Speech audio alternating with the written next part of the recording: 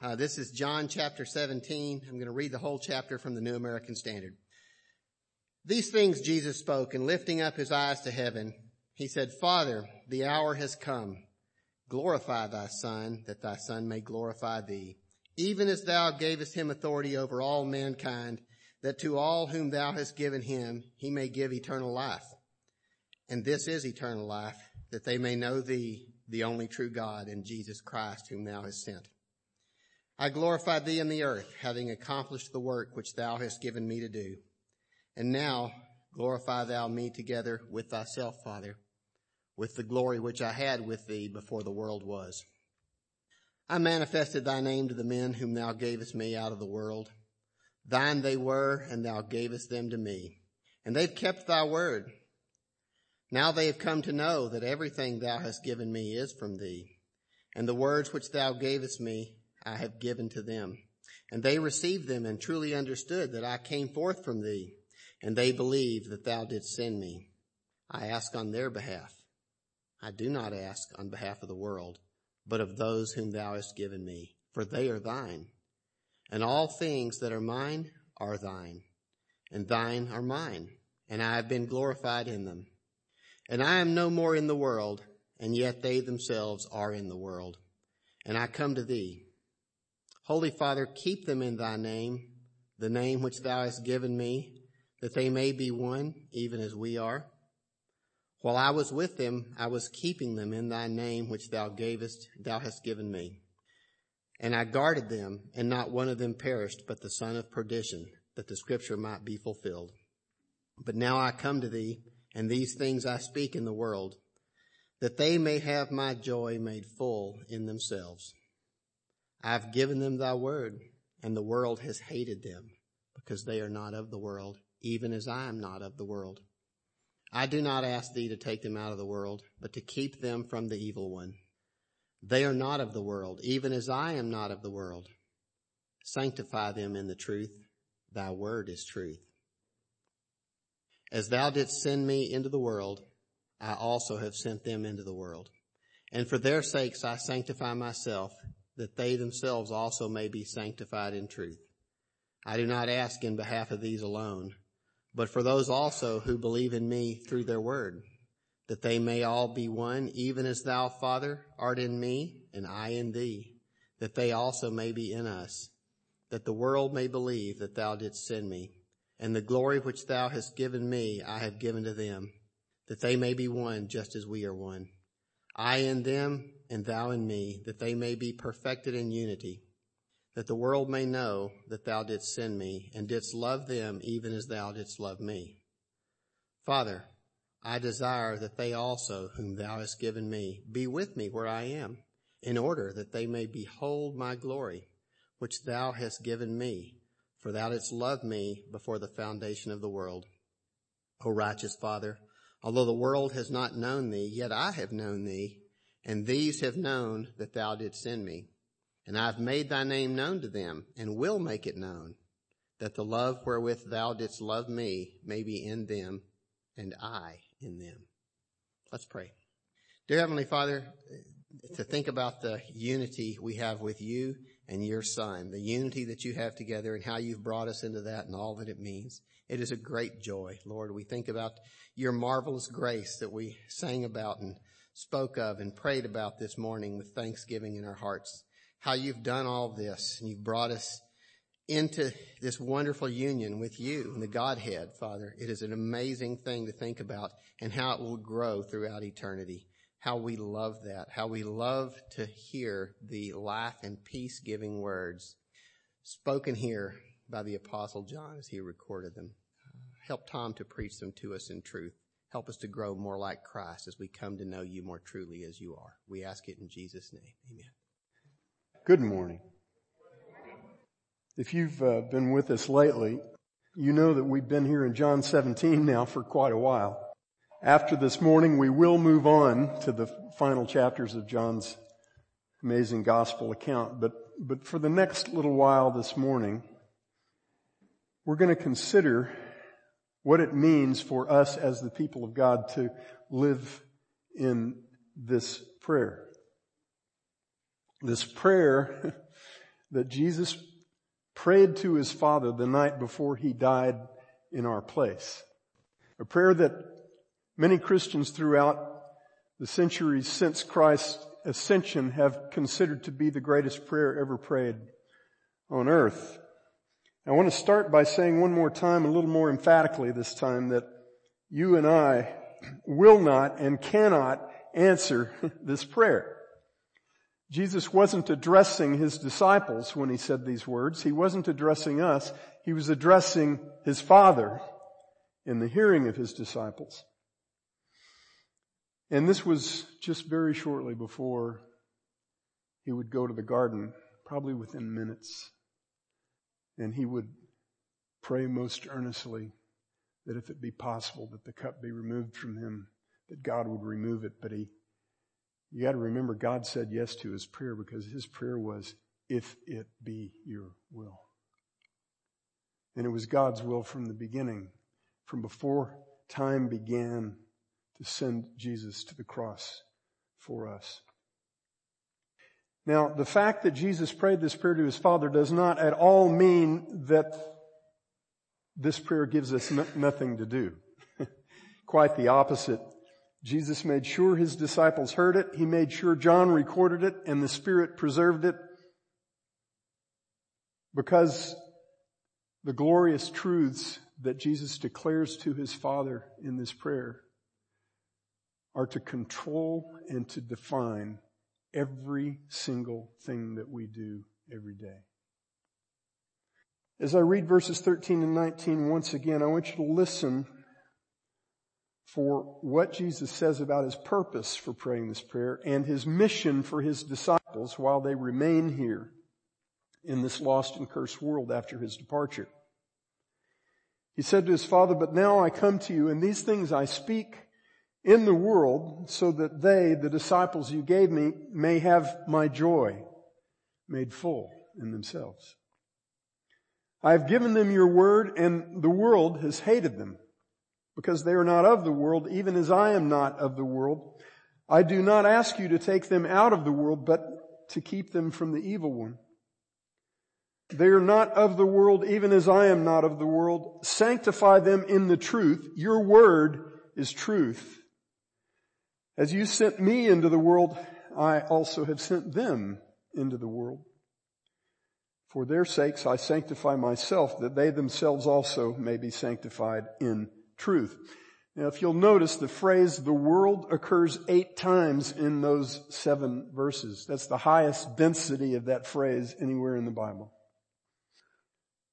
Jesus directed this prayer to his Father, but his great request in this prayer is that those whom he was sending into the world as his agents and ambassadors in every age would have his joy made full in ourselves as we go about that greatest of all assignments. See, we were saved to be sent. We were saved to be sent into a world that hates us because it hated him. We were saved and sent to grab sinners who were as lost and dead as we once were by the hand and to introduce them to the one who is life indeed. Some will come with us, most will not. But beloved, Jesus intends for us to have his joy as we do his work. Let me say that one more time. Jesus intends for us to have his joy as we do his work. If either half of that has not been your experience in your walk with the Lord, either you have gone about the work of Christ without joy, or you have simply abstained from doing the work of Christ, this prayer unveils everything that you'll need to know and believe so that both of those things will be true in your actual experience day by day. That you'll have his joy in doing his work.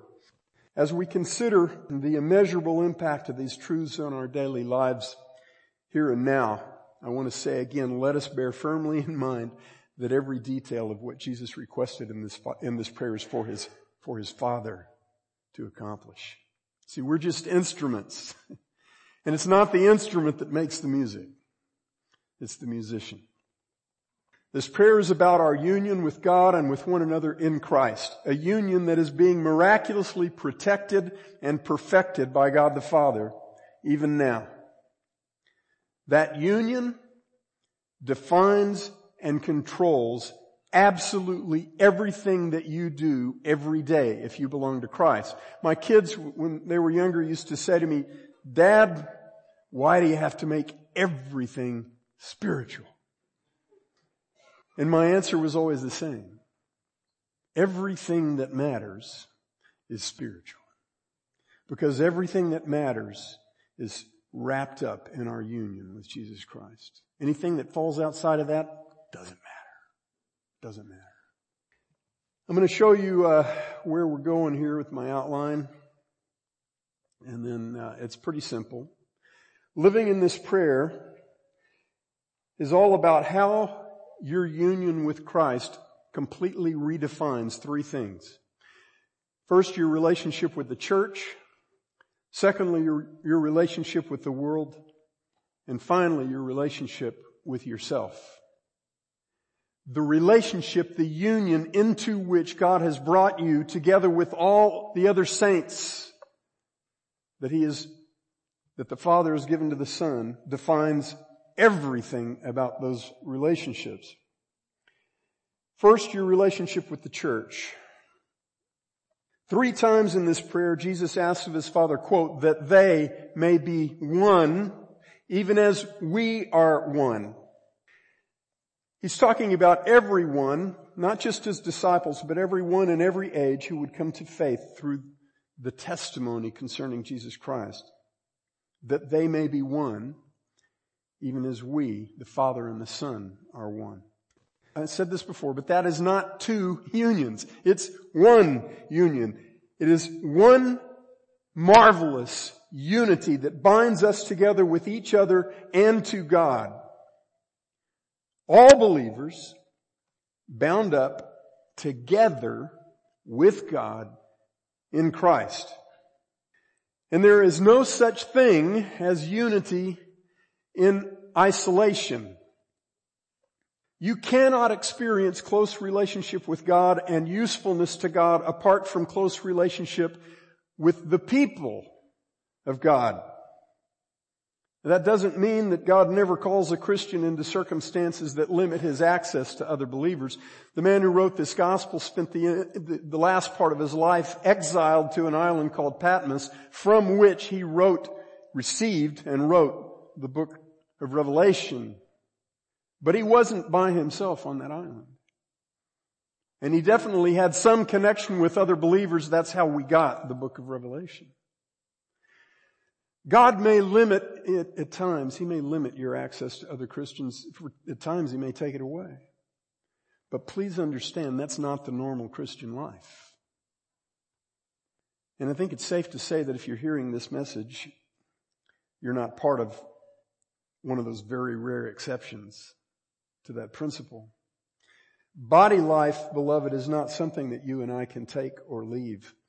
And online church isn't church.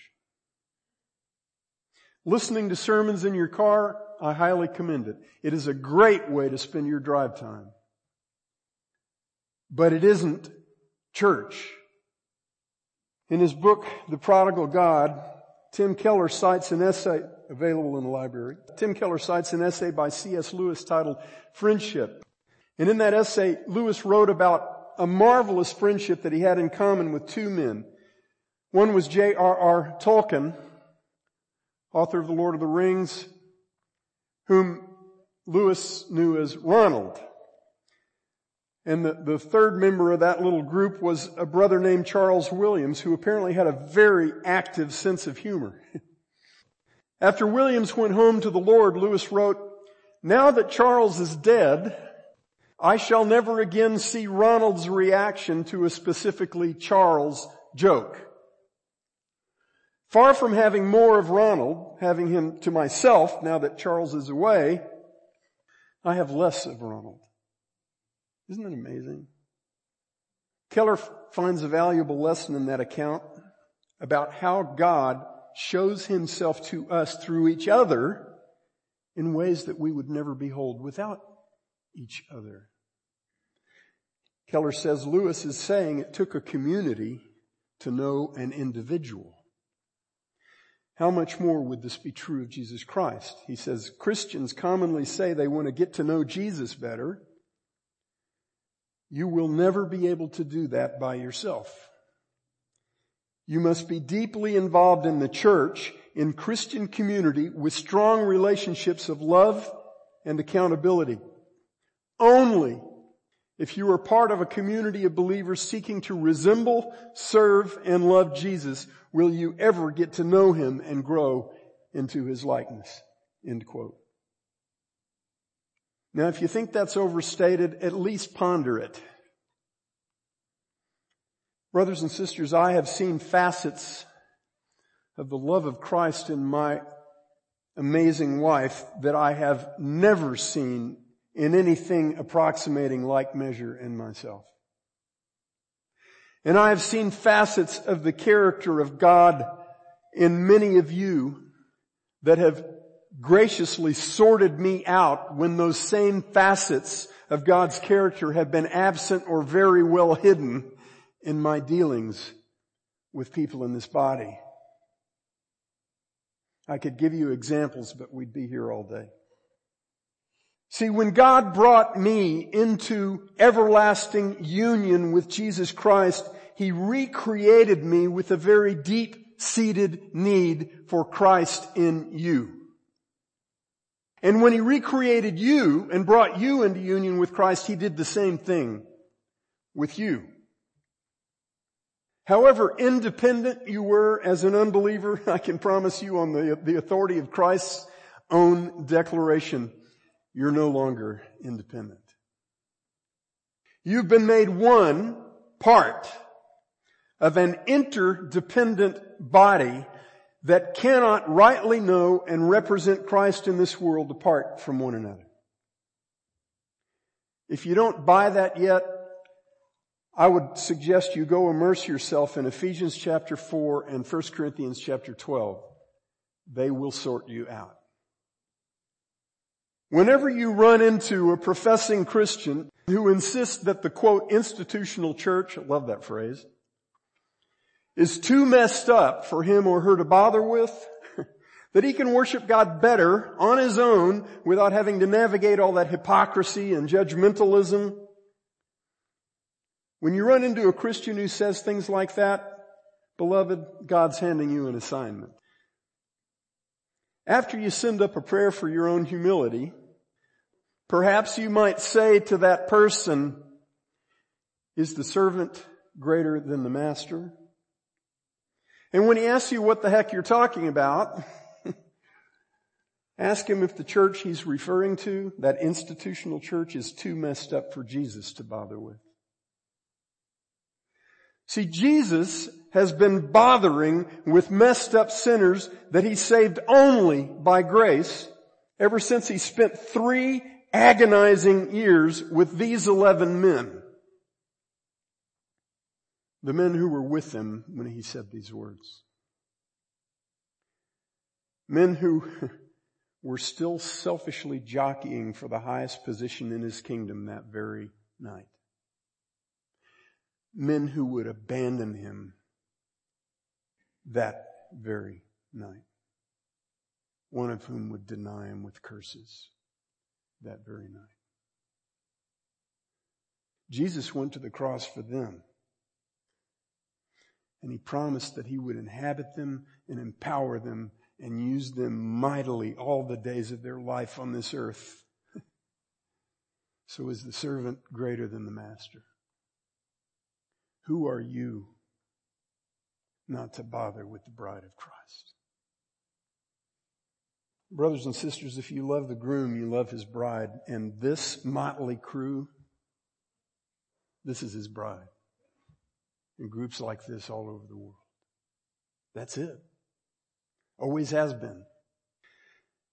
if you're not loving the people of God with an active, devout, in the trenches, genuine love, you can count on the fact that there is something seriously lacking in your love for Jesus. In 1 John 5 verses 20 and 21, John gave this very forceful exhortation to the church, to people who had brothers in Christ. He said, we love because He first loved us. If someone says, I love God and hates his brother, he's a liar. For the one who does not love his brother whom he has seen cannot love God whom he has not seen. And this commandment we have from Him, that the one who loves God should love his brother also. If your place in the lives of the people sitting here with you this morning is a Sunday morning only proposition, or maybe a 1 out of every 4 or 5 Sunday mornings proposition, if that's the sum total of your investment in the lives of the other sheep in this little flock into which God has placed you, you are not getting as much of the Christ that saved you as He intends for you to have, and you are depriving your brothers and sisters of Christ in you. I said it before, we wake up every morning behind enemy lines, and you don't want to do that by yourself. And you don't want your brother and sister to do that by themselves. There is no unity in isolation, and there is no unity in untruth. It's no coincidence that just before Jesus prays that we, His people, may be one even as He and His Father are one, He says to His Father in verse 17, sanctify them in the truth. Your word is truth. Everything He says then right after that about our unity together with one another and with God and Christ has to be seen in that context. There can be no unity in untruth. In fact, it's the truth, the one who is the truth, who makes us one. There are 2 essential errors on this particular front that crept into the church a very long time ago and have never gone away. And they take all kinds of forms. They keep mutating in every generation. The first equates tolerance with unity and dispenses with truth. The second equates theological hair-splitting with truth and dispenses with unity. We'll briefly take those one at a time, and I won't exhaust either one by a long shot, but in their effort to make the gospel more palatable to a world that worships tolerance, some Christians seem to think that we should never allow anything the Bible declares as true to drive a wedge between the church and the world. Of course, that would make Jesus' own ministry an epic failure, but never mind that. Some go so far as insisting it's more Christ-like today to show loving acceptance to a teenager who is resolved to undergo transgender surgery than it is to point out to that teenager that the only real well-being he will ever know will be found in trust and humble submission to the one who made him. The one who knows him way better than he'll ever know himself. That's just one extreme of the many radical departures from the truth that some are embracing in the name of expanding the reach of the gospel in a world that hates Christ.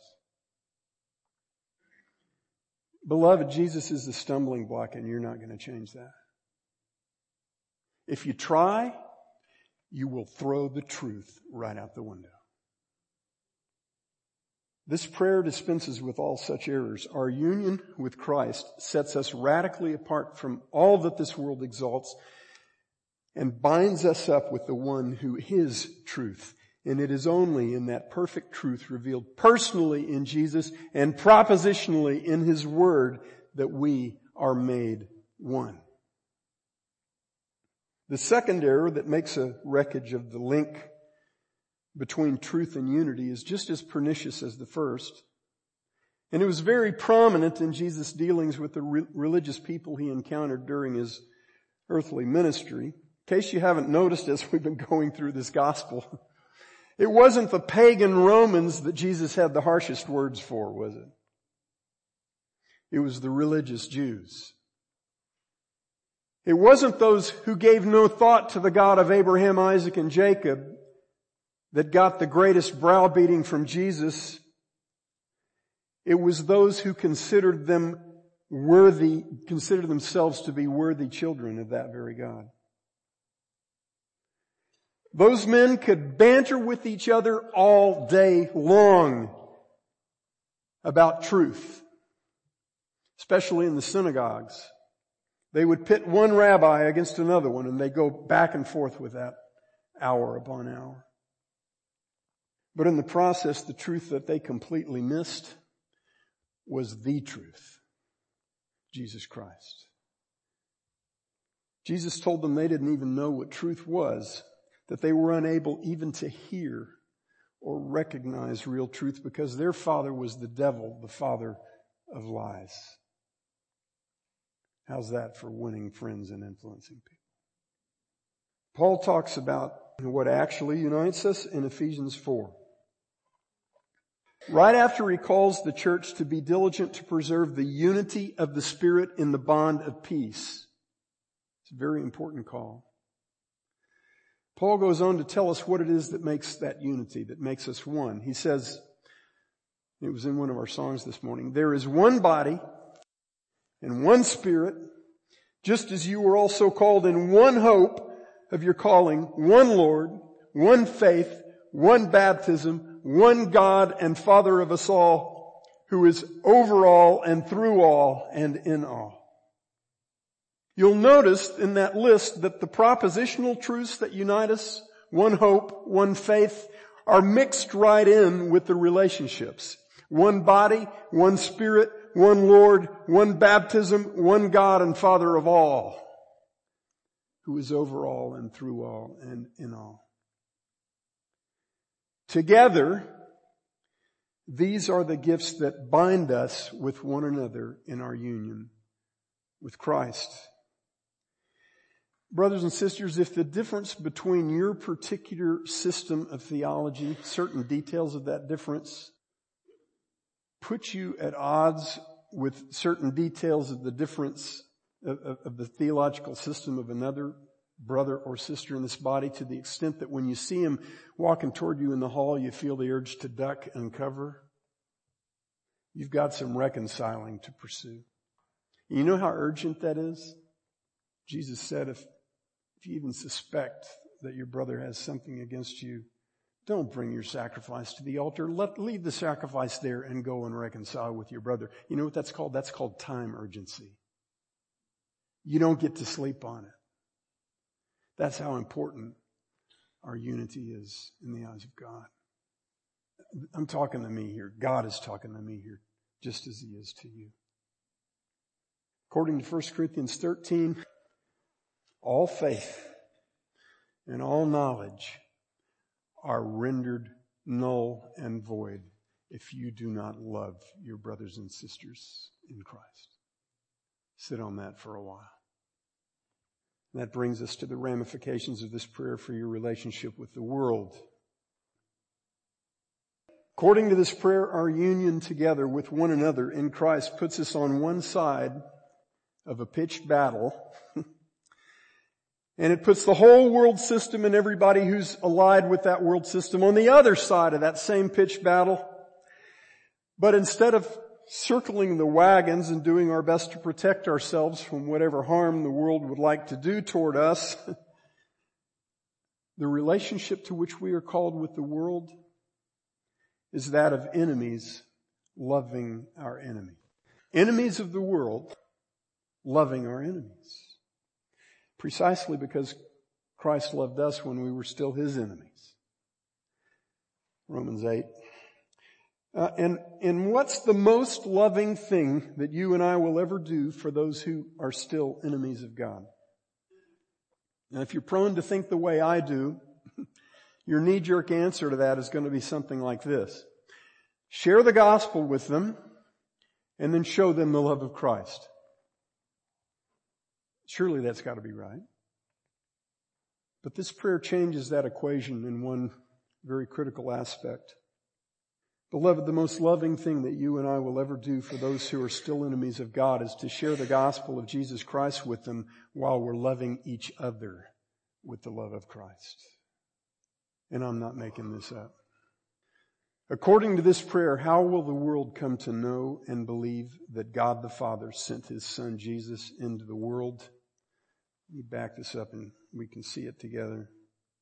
Verses 20 to 23. I do not ask on behalf of these alone, these disciples, but for those also who believe in me through their word, that they may all be one, even as you, Father, are in me, and I in you, that they also may be in us, so that the world may know that you sent me.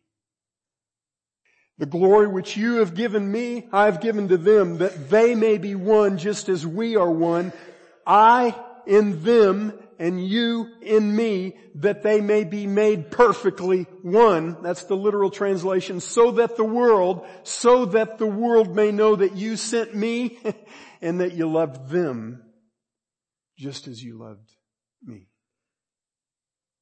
So let me ask you again, what's the most loving thing that you will ever do for one who is still an enemy of God? Love them with the love of Christ? Or love the body of Christ with the love of Christ?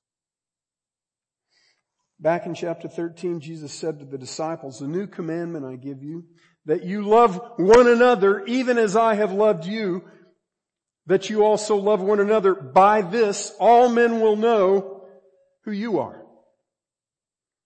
That you are my disciples if you have love for one another." We say, well, people will know who we are when we show them the love of Christ. You know what Jesus says? People will know who you are when you show each other the love of Christ. Now, we can frown at this and find this hard all day, but it doesn't change Jesus' words, does it? Are we going to live according to the Word or according to our own fancies about how this is all supposed to work? And this is not saying don't love the world, guys. But you cannot love someone who is outside of your union with Christ the way that you love those who are. It is not possible. The most powerful adornment of the message that we proclaim is the loving unity that we show to one another in Christ. And that doesn't mean we're not supposed to love unbelievers. It means we are called to show the love of Christ to unbelievers in the context of our love for each other.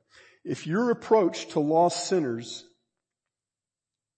does not make visible to this world the miraculous bond of love between you and your brothers and sisters in Christ, a bond that you cannot possibly have with unbelievers, then your concept of evangelism doesn't quite line up with Jesus' concept of evangelism. Lost souls need to see a oneness in you and me that they will never see anywhere else. And when they do, the Holy Spirit is going to do very powerful things. When I was 16 years old and my high school biology teacher coaxed me into going on a backpacking trip with a bunch of my other fellow students, I didn't know that the trip was going to be sponsored by Camp Peniel, a Christian camping organization. I didn't even know the PTA would go for something like that. I spent a week hearing the gospel, but you know what really blew my mind? I didn't walk away believing the gospel. But you know what blew my mind? Was the way the believers interacted with the other believers. They were really good to me. They were very good to me, but man, there was something going on between them that I couldn't touch. And I wanted it. That was step one in a multi-phase strategy that Mike Turnage, my biology teacher, used as a very faithful instrument to bring me to Christ. He died of brain cancer a year later. And I look forward to seeing him again. I believe that if our Western concept of rugged individualism tells us that evangelism is something we do for the most part separately rather than in community with other believers, we need to ask ourselves how that can possibly match up with what Jesus is saying here. And we need to do some thinking and some praying about this. It's important. Finally, how your union with Jesus Christ completely and radically redefines your relationship with you. I strongly believe that the greatest shock to the system of most Christians, by far, when they actually start living in this prayer, is the radical redefinition of self that results from that union with Christ. That really should come as no big surprise to us, considering that the very essence of the sin that destroyed man's union with God in the first place was a corrupted view of self.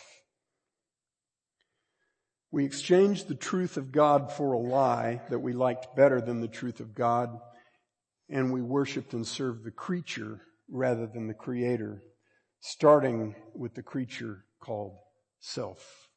And you'll notice in Romans 1 in that passage that when it talks about the images that man made to serve as their gods, the first image is man. It was the death of man's humility before God that gave birth to sin, and it is the rebirth of true humility before God, dying to self in order to be alive to God, that brings about true mortification of sin, the death of sin in the life of every believer. The indescribable gift of everlasting union with Jesus Christ turns your relationship with yourself inside out and right side up, and you never get to go back. And that's marvelous. I listened on Friday to an excellent message again from Tim Keller called Gospel Identity. It's a recent series. Bob Deffinbaugh suggested to me because of its tie-in with this very prayer. At one point in that message, Keller observed that according to every other religion, philosophy, and culture in the entire history of humankind, a man's worth is achieved. But in Christ alone, a man's worth is received. And that's a very big difference. Your worth is received from Christ in your union with Christ. It is His worth imputed to you through your identification with Him. God looks at you as His redeemed child, and all of the loveliness and all of the worthiness that He finds in you is the loveliness and the worthiness of Christ in you and you in Christ, inseparably. That's it. Doesn't come from you. It's received. Colossians 3. Ron read from Colossians 2. The next chapter, verses 1 through 4. Therefore, if you have been raised up with Christ, you know, where He's going to spend the rest of eternity pouring out the lavish grace upon you that He's got ready for you. If you've been raised up with Christ, keep seeking the things above, where Christ is, seated at the right hand of God. Set your mind on the things above, not on the things on earth. Here's why. For you have died. It's good news. You have died, and your life is hidden with Christ in God. When Christ, who is our life, is revealed, then you also will be revealed with Him in glory. My brothers and sisters, for eternity, every single thing that you need to know about you from now on is that the person you were apart from Christ has died. And your identity, your worth, indeed your very life is now completely bound up with Christ in God. And that's 100% of what you need to know about you.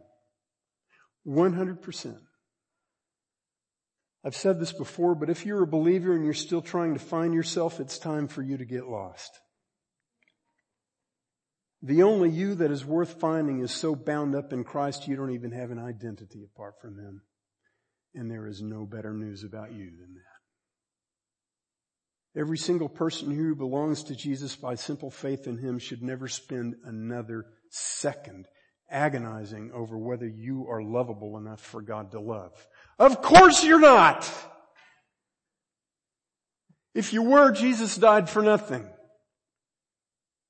If ever there was back page news, it is that our unworthiness for God's amazing grace and love in Jesus Christ is an unchangeable fact. That's why it's amazing. God declares with no ambiguity at all that if you believe that Jesus is who the Father says He is, and you trust that what Jesus did to save sinners, He did to save you, then you've had an identity change that can never be undone. You've died, and your life is now bound up with God in Jesus Christ forever. God's love for you, together with all of His redeemed, is His love for His Son. It's a Godward love. And that means nobody can take it away from you. Nothing can ever separate us from that love, because nothing can ever unbind us from Christ. Nothing. It's time for you to start believing that so you can get on with joyfully loving and worshiping and adoring and serving the one who loves you perfectly. I mentioned this last week. This is a blowaway verse, a verse that blows me away. 1 John 4:16, John says, we have come to know and have believed the love that God has for us. That's the normal Christian life. Your union with Christ is your assurance of His unfailing and perfect love, and it's your assurance of something else. It's your assurance of your powerful usefulness to God for the rest of your days on this earth. God didn't hold off spreading the flame of the gospel until every last decaying vestige of the old sinful man in each of His disciples was no longer visible, did He? He took hold of those men by the power of the indwelling Holy Spirit, and He started using them pretty much right away. See, the book of Acts is not about God using men and women who had it all together. It's about the God who holds all things together using men and women that He has graciously brought into union with Christ.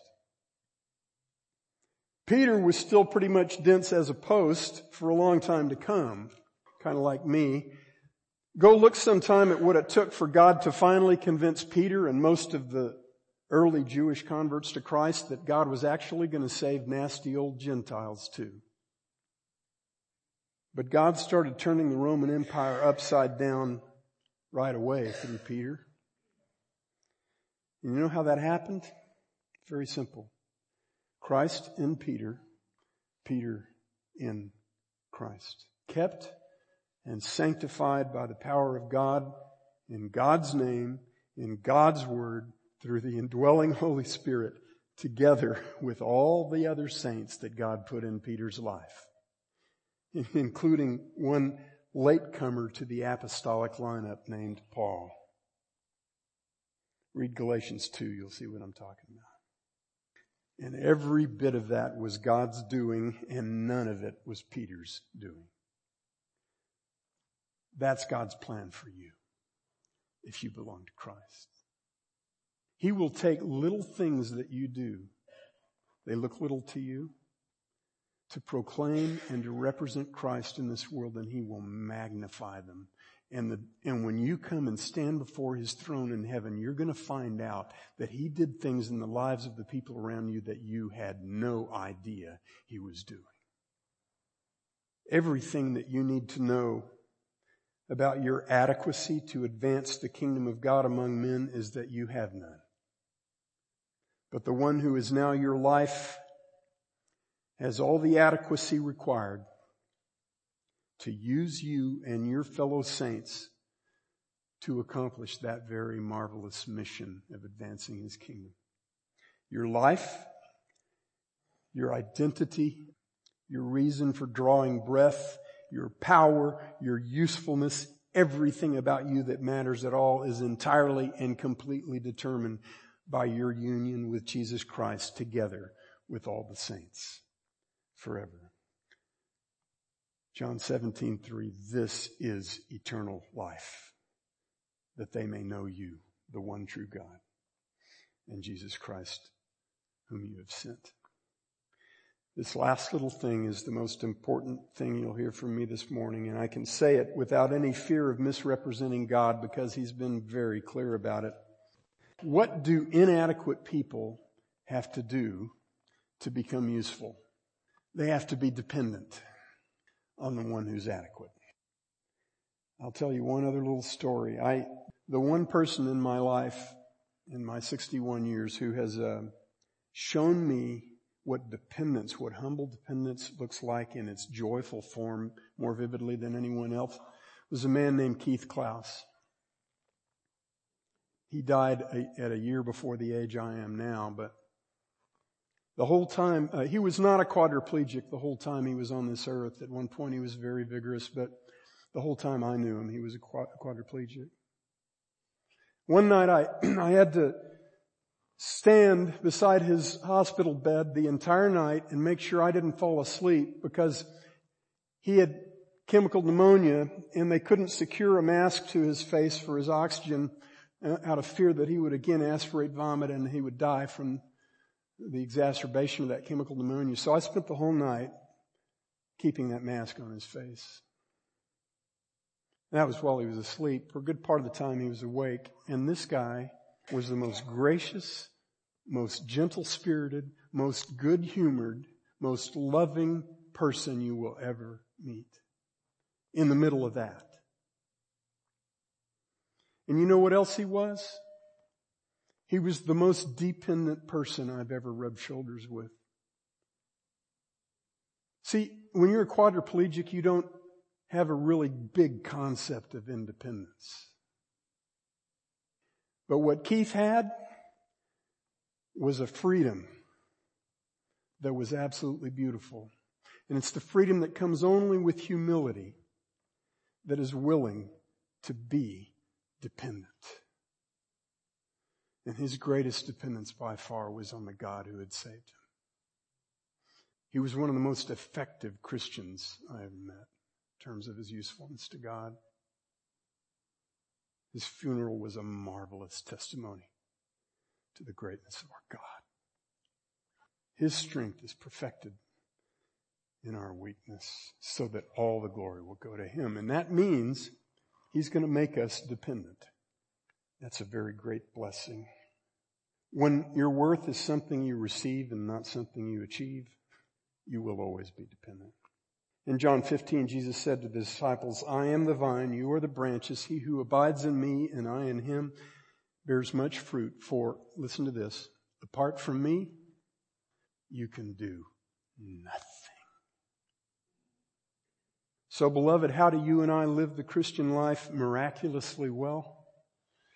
Paul nailed it in Galatians 2:20 when he said, I have been crucified with Christ and it is no longer I who live, but Christ lives in me. And the life which I now live in the flesh, there's only one way I live it. I live it by faith in the Son of God who loved me and gave himself up for me. There you have it. The greatest joy you will ever know will come as you're willing to be nothing but an empty vessel filled up to overflowing with Christ, lovingly nudging over the other vessels around you to make them empty, help them become empty so they can be filled up to overflowing too. That is the beating heart of real life. Loving Father, teach us to live and breathe and serve in this glorious prayer, bound together with one another forever as joint heirs of the living God in the one who is our life. It is in his incomparable name that we pray. Amen.